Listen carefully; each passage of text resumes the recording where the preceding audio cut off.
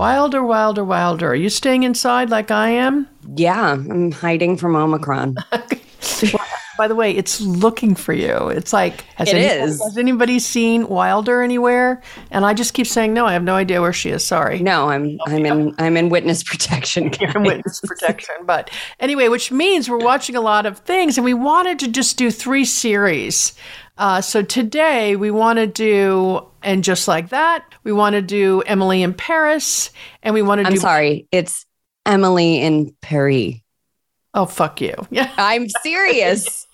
Okay. Emily in Paris and Pivoting, which a lot of people might not have heard of Pivoting, but it's the new Ginnifer Goodwin series. It's out on Fox, actually. So we'll talk about that later. But anyway, I thought we should lead in with And Just Like That. So Sex and the City, I watched it after it was finished. Everybody had watched it, and everybody was getting together to watch the last episode, and I didn't have anybody to get together with because I had never watched it. And well, fair.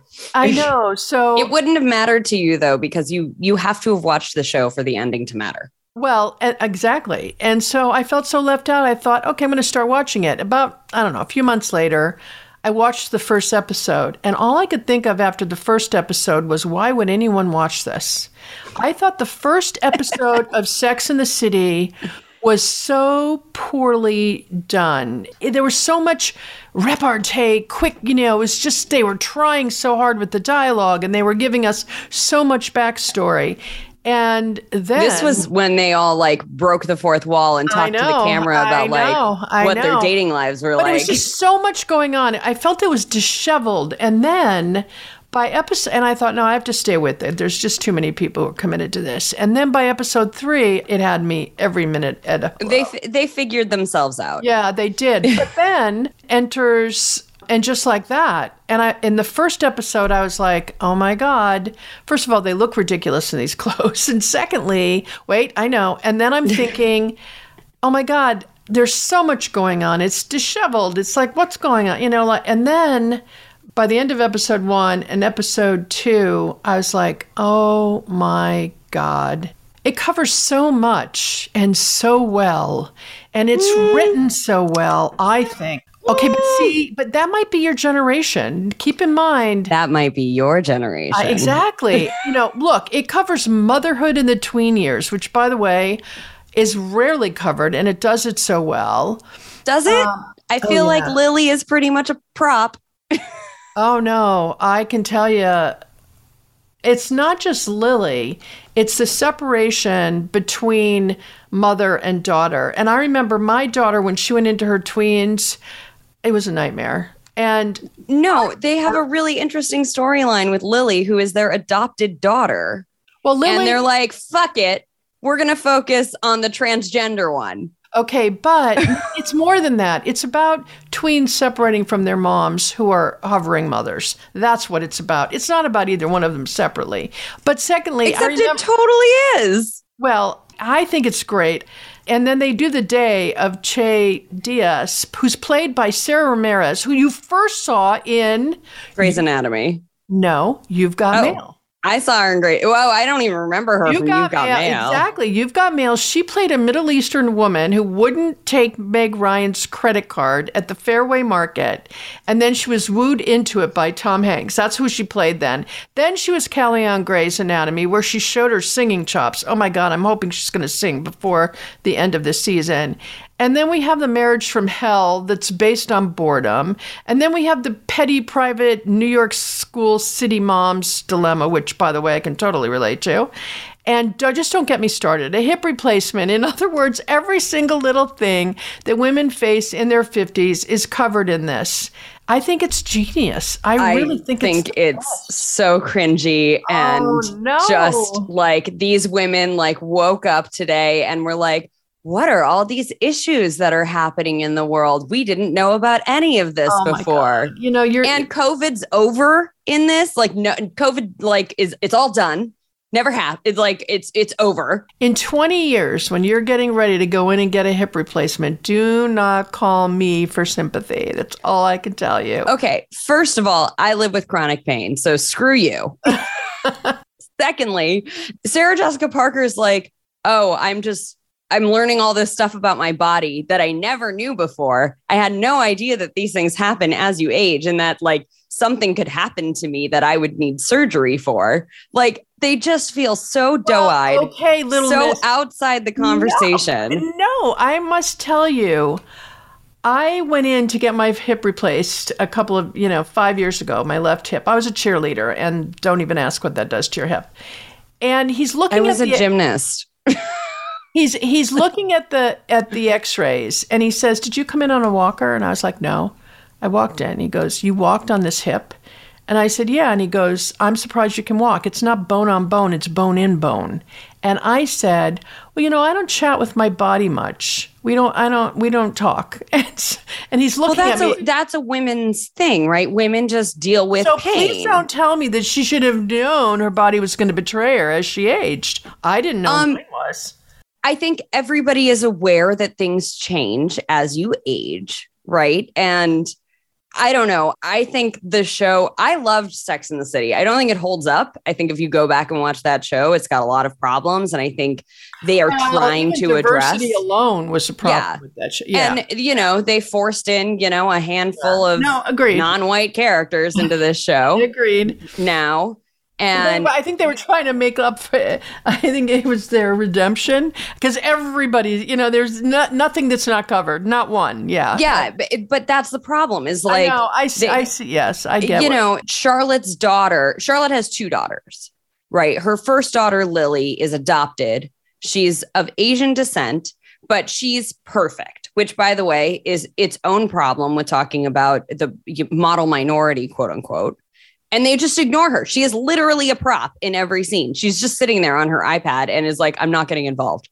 And then Rose, now Rock, her second daughter, who's her biological daughter, is going through this possible transgender situation. And that's all they focus on. It's like Lily doesn't exist. Lily doesn't have her own problems. Because Lily has her shit together. She didn't have to exist. I'm sorry. Lily is an adopted child. That's a completely different race than her parents. We're not going to pay attention to any of that. None of that matters. We're only going to pay attention. I think Miranda's struggle with, could she wake up at 55 and discover she's a lesbian? I think that, I think she's the most interesting. Her total fuck up with her son and how bad I just think the whole thing is great. Miranda, I have always thought is the most relatable character to me. I will say I miss Samantha. I miss her in this show. She is the refreshing breath of fresh air, non-judgmental, doesn't give a shit what anybody thinks. And that is really missing in this show. And I miss her personally. But Miranda's always been my favorite. I think hers is the most relatable arc of anyone on the show right now. And it doesn't surprise me that she could be possibly not straight, right? And I think that's especially because, Cynthia Nixon's not.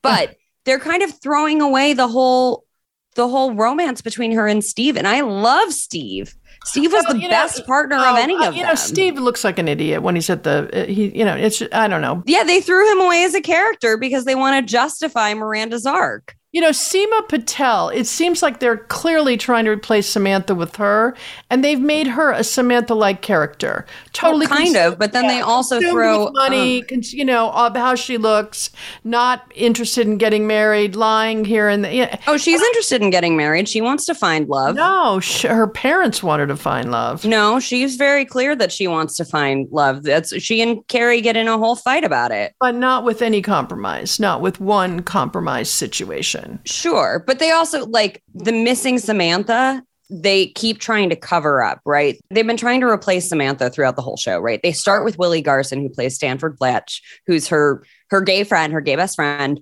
who he passed away, unfortunately, sadly. I think maybe during filming or right after filming. Apparently it was the 6th day of filming.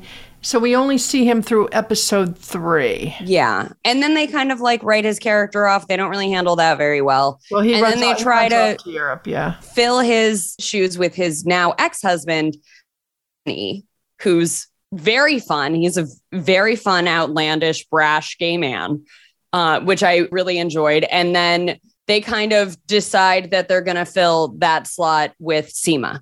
And I'm just like, you can't replace Samantha, right? Focus on the 3. I think the 7th episode is the closest to getting back to Sex and the City that we all loved, while embracing the fact that they're older and they've got different struggles. But I feel like it's just so clumsily handled, the whole thing. I know I understand what you're saying, but there's so much in it that is relatable. And again, this has been the year in my mind where so many issues for women were dealt with in series and in films and everything, the lost daughter. There's just so much that's been dealt with. And I think they did a really good job. I will continue to watch it, and I will definitely watch the next season if they do one. I'm sure they'll do another season. I think it's fine for the fans of Sex and the City. But it's not the Sex and the City you remember, right? It's not dates and sex, and it's women. Not the Sex and the City you relate to now. It's the Sex and the City to the generation that was relating to that 20 years ago. Sure. And now that generation is now in their 50s, and this is totally relatable. So I totally understand that. I think it's your age that's setting you there. I don't think it's my age. I think it's the fact that I work in film and TV, and this is not well handled. They shove everything in the kitchen sink into this show. And by the way, I'm welcoming it because nobody ever deals with those issues. So to have those issues in front of me when nobody will talk about them we're going to talk about pivoting, compared to this, every single issue that has touched me in some way with my friends or with my own life or whatever is touched on there in a really smart and poignant way. I grant Is it really smart and poignant? Yes. It's just, okay. It's just too much. It's just too much, but I think it's absolutely smart and poignant. I disagree. I think everything is on the nose. Miranda walks into her first day of law school and gets herself into a ridiculous situation where anyone else would just shut up after 5 seconds of recognizing that they've insulted their professor. Like, it's just, I'm sorry. The last episode, there's a fight between Charlotte and her husband. They go play tennis, right? And Charlotte accidentally... Do you know how great that argument is? I think that, first of all, don't get me started on the plastic surgery on all these women. For one, I can't understand half the things that Kristen Davis says Wilder as she's sitting there without a wrinkle on her face. No offense. I have plenty of wrinkles on my face, but Charlotte's face doesn't move. No, the whole face doesn't move. I know. And I can't understand half of what she says because she has a lisp because her lip is pulled so. I mean, I love her. I thought she was such a beautiful woman. What is the shame in aging? I don't know why these women are getting all that work done. I don't know.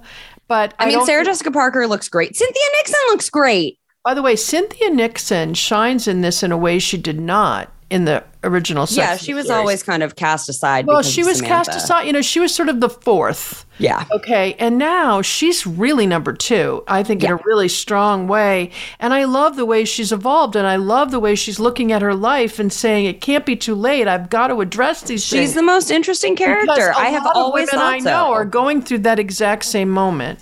And I think Miranda's is the most relatable arc. I mean, I think what Carrie's going through is relatable for a lot of people. And I think that that's an important story.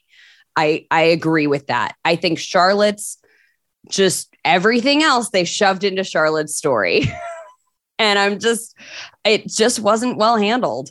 Well, I think her relationship with her husband is really good. I do. I love Harry. Yeah. I loved that she ended up with Harry. I thought that was brilliant because she was very vain. Charlotte was very vain, and that she ended up with this short, balding Jewish man, I thought was fantastic. Yeah. No, she was worse than vain. She was more into how things look than how everybody thought about her. Yeah. Well, and how things looked. It was all visual rather than how they actually were. Mm-hmm. Then he comes in and he doesn't look the way she thought he should look, but he, I think he grounded her and centered her in a way that was really lovely. I totally agree. We've got to talk about Mr. Big in real life.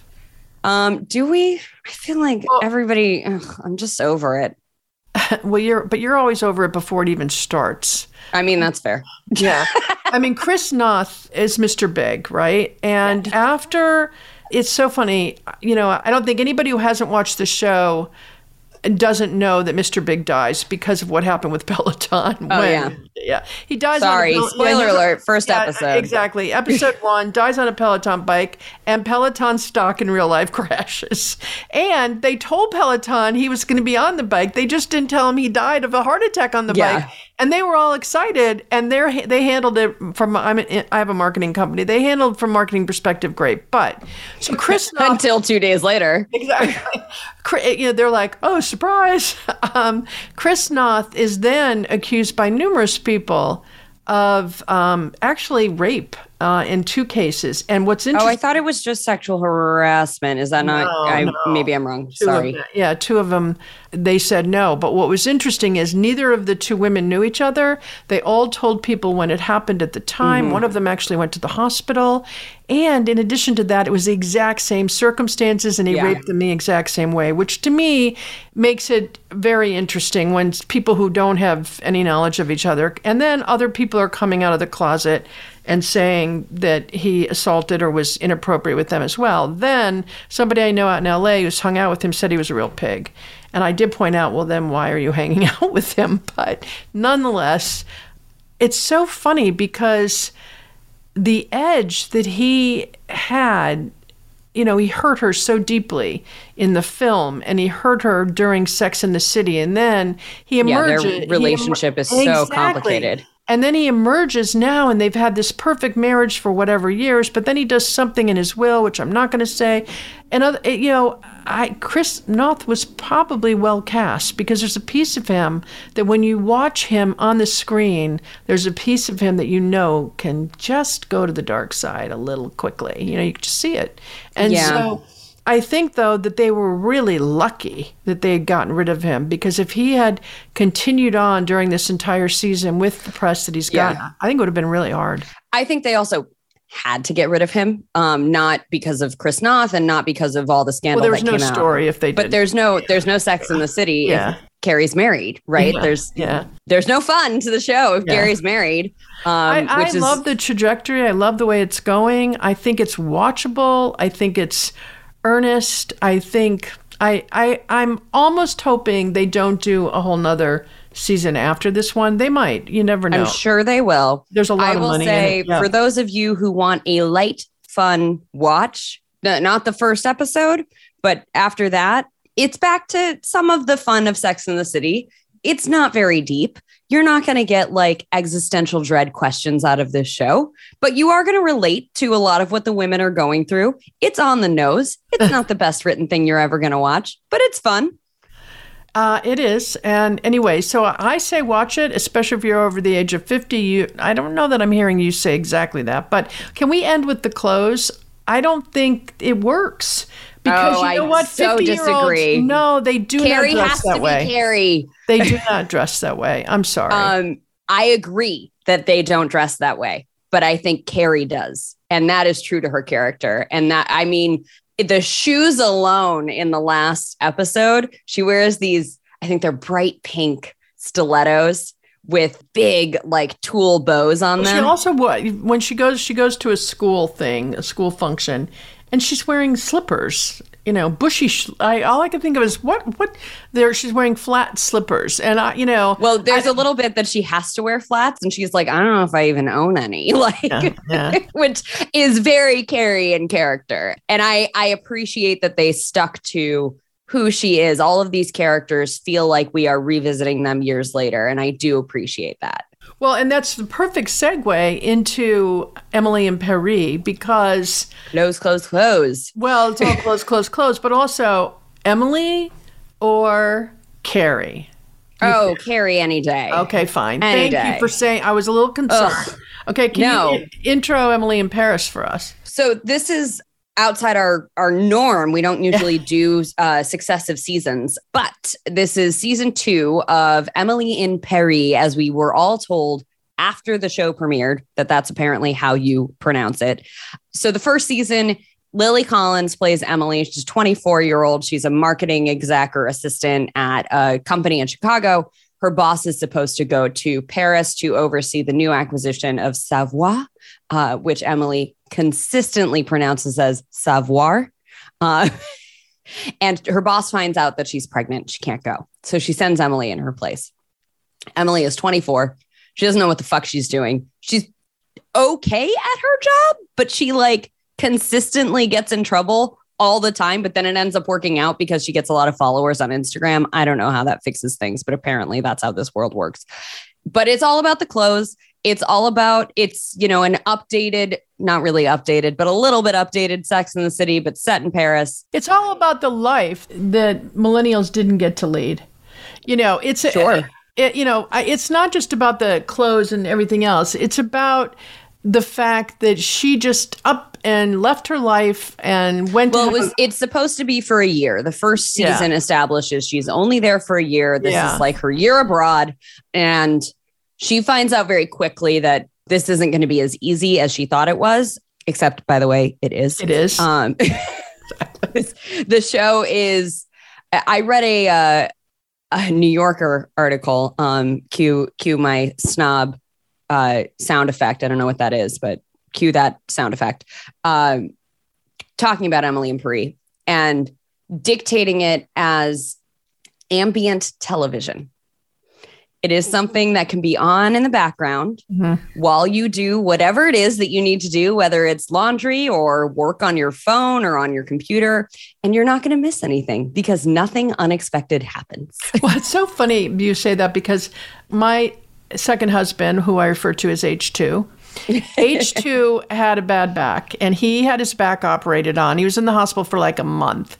And he started watching a soap opera and he watched it for a month. He goes out of the hospital 5 years later, same back problem, goes back in the hospital, has the operation. He turns on the TV and he said he swore to God, nothing changed in 5 years. Yeah. And he was able to pick it right up and he was like, what is this? You know, and you're right. You could pick up anywhere and you haven't missed an inch of the plot. But it's important to point out here and now on Emily in Paris, Paris, is that do you follow well, you're not on Instagram, but Anna Kloots, Kloots, whose sister was Amanda Kloots, who was married to Nick, who died of COVID. Yeah. And so they shot up into stardom land with their Instagram accounts. She moved to Paris. And she moved to Paris, not Paris. And she's an Instagram account that is the way Emily in Paris should be. And you need to go look at her. It has like depth.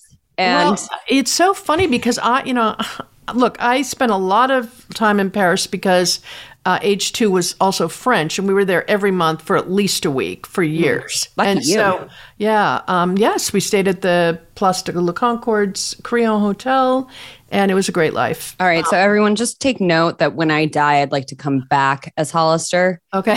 So let's just file that away. Okay, but it's so much better than Emily in Paris that it's like you don't have to watch that for half an hour every week. You can go to Anna Kloots's Instagram account and you're going to have a much more interesting and authentic time.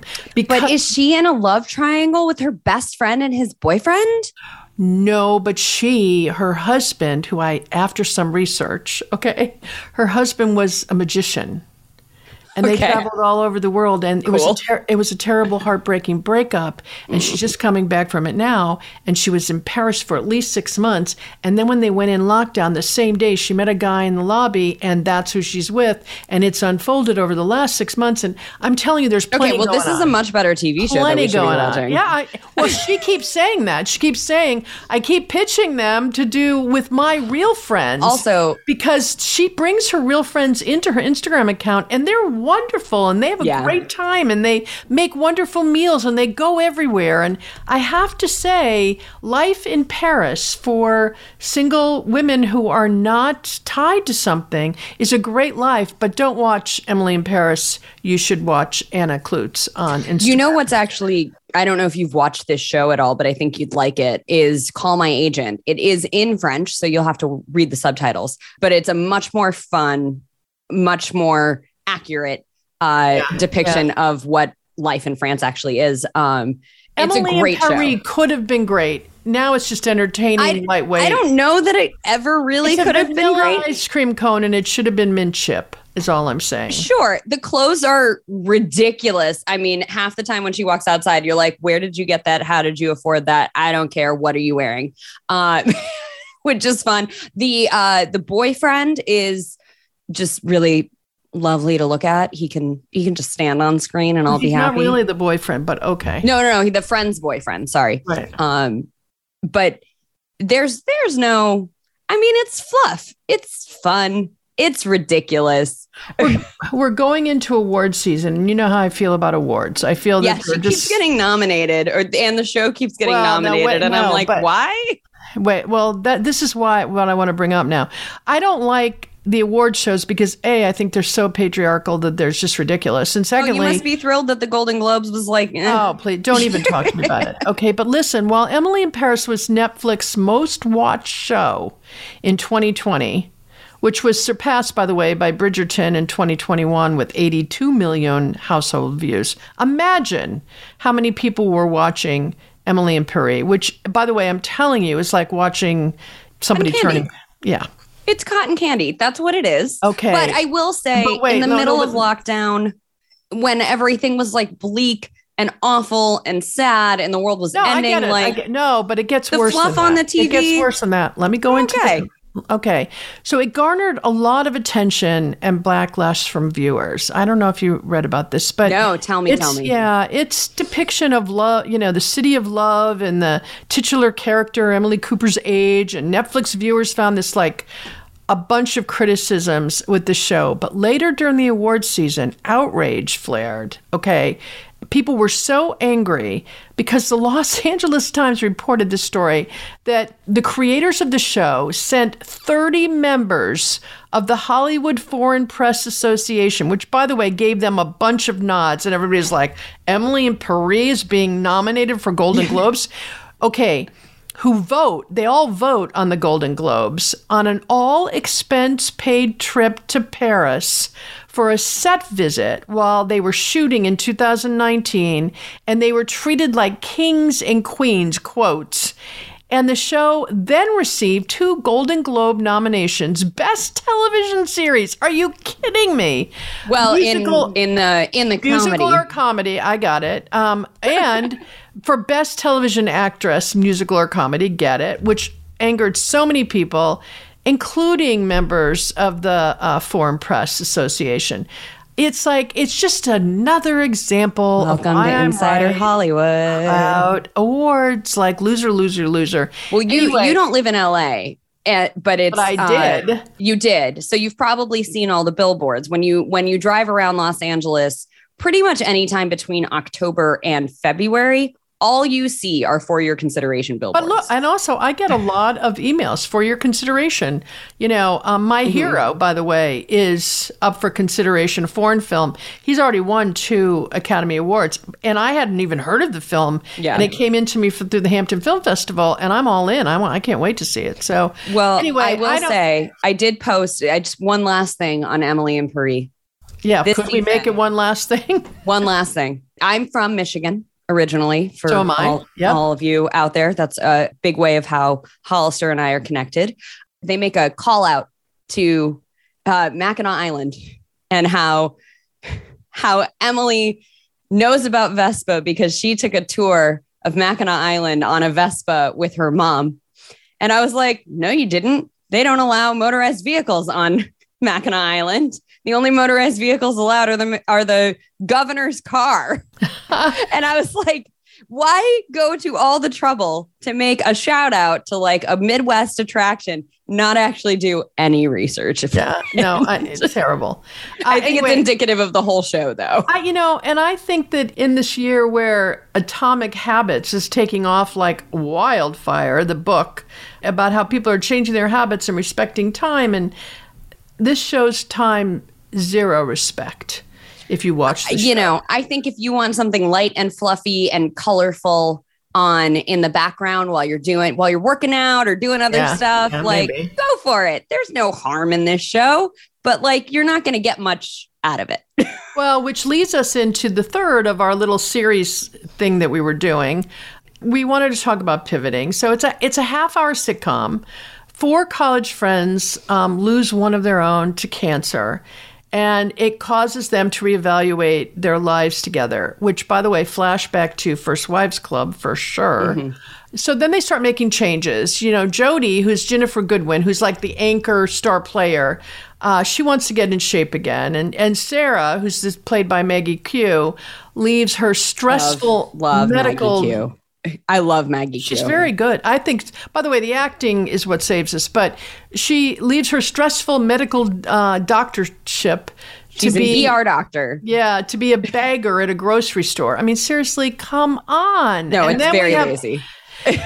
That was a lazy exit for that. Yeah. And then, you know, there's so many places what she could have done, you know. And then there's Amy, who wants to be a better mother, or maybe I should basically say she wants to be a mother when she hasn't been. I think she wants to be a mother. Exactly. Well, even better, yes.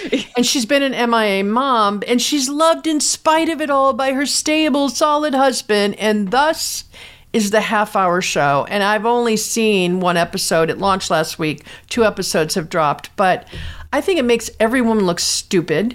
It's like the First Wives Clubs for 30-something-year-olds. I think they're all in their 40s. Oh, the dialogue is so bad. It's trying so hard.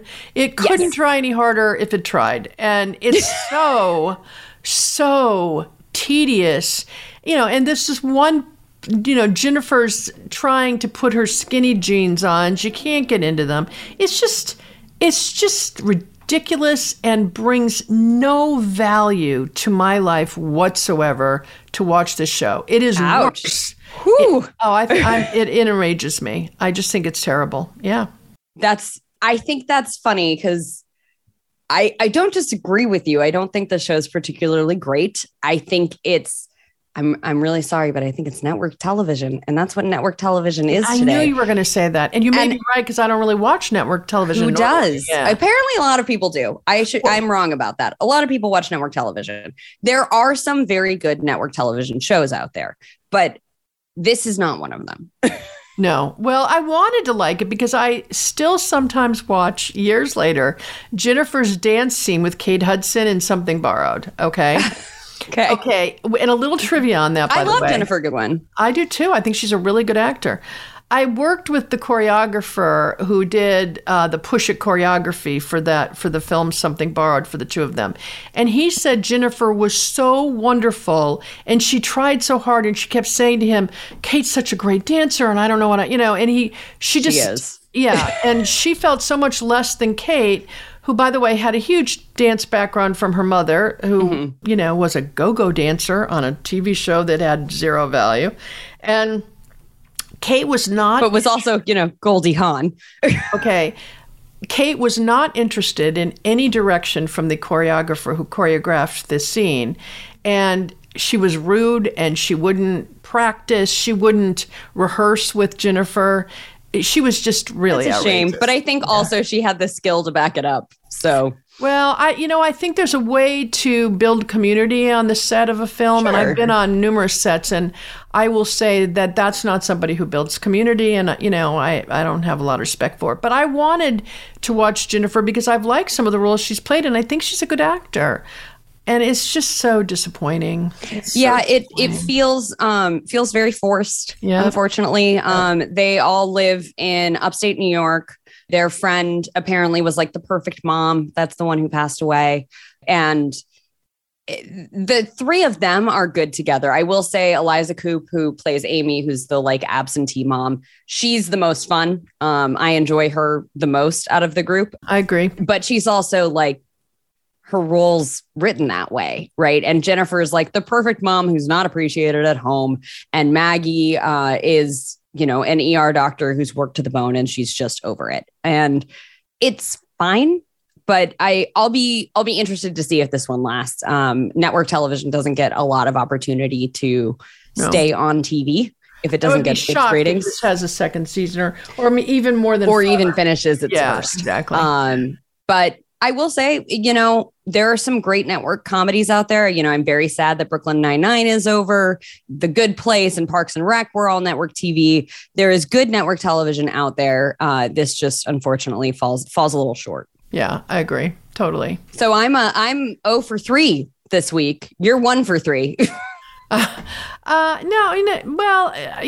yeah, you're right. I'm 1 for 3. You're 0 for 3. Oh my gosh. Okay. Well, that's just because we're so intellectually stimulating that we like to have something that has more value. No, that's just because Hollister chose everything we're doing this week. Ouch. First of all, that was so mean. I believe you were the one. No, it's such a lie. You were the one who said, I'm watching Emily in Paris and I want to do that. No. Last week you asked if I was watching Just Like That. And I said, yes. Why am I watching this show? And you were like, we're doing it next week. Yeah. Well, and then you said you were watching Emily. So please do not. I did watch Emily. Okay. You're right. I did watch it. Yeah. And I'm sorry. I'm not sorry. Like it's on the background when I work out. And every time I look at the screen, I'm like, what is this girl doing now? I know. What is happening? It's true. But I kind of enjoy that though. I kind of enjoy watching something and being like, why is this the decision you're making? No, but I'm not going to finish watching it, but you're right. I have to unpack a bunch of stuff. I just came back up to Maine for a while and I have to unpack a bunch of stuff and I'm going to put it on in the background. That's what I'm going to do so I can finish it out. See, there you go. That's what this show is. It's great for. Have a great week, Wilder. You too. All right. We'll talk to you all everyone. next week. Okay.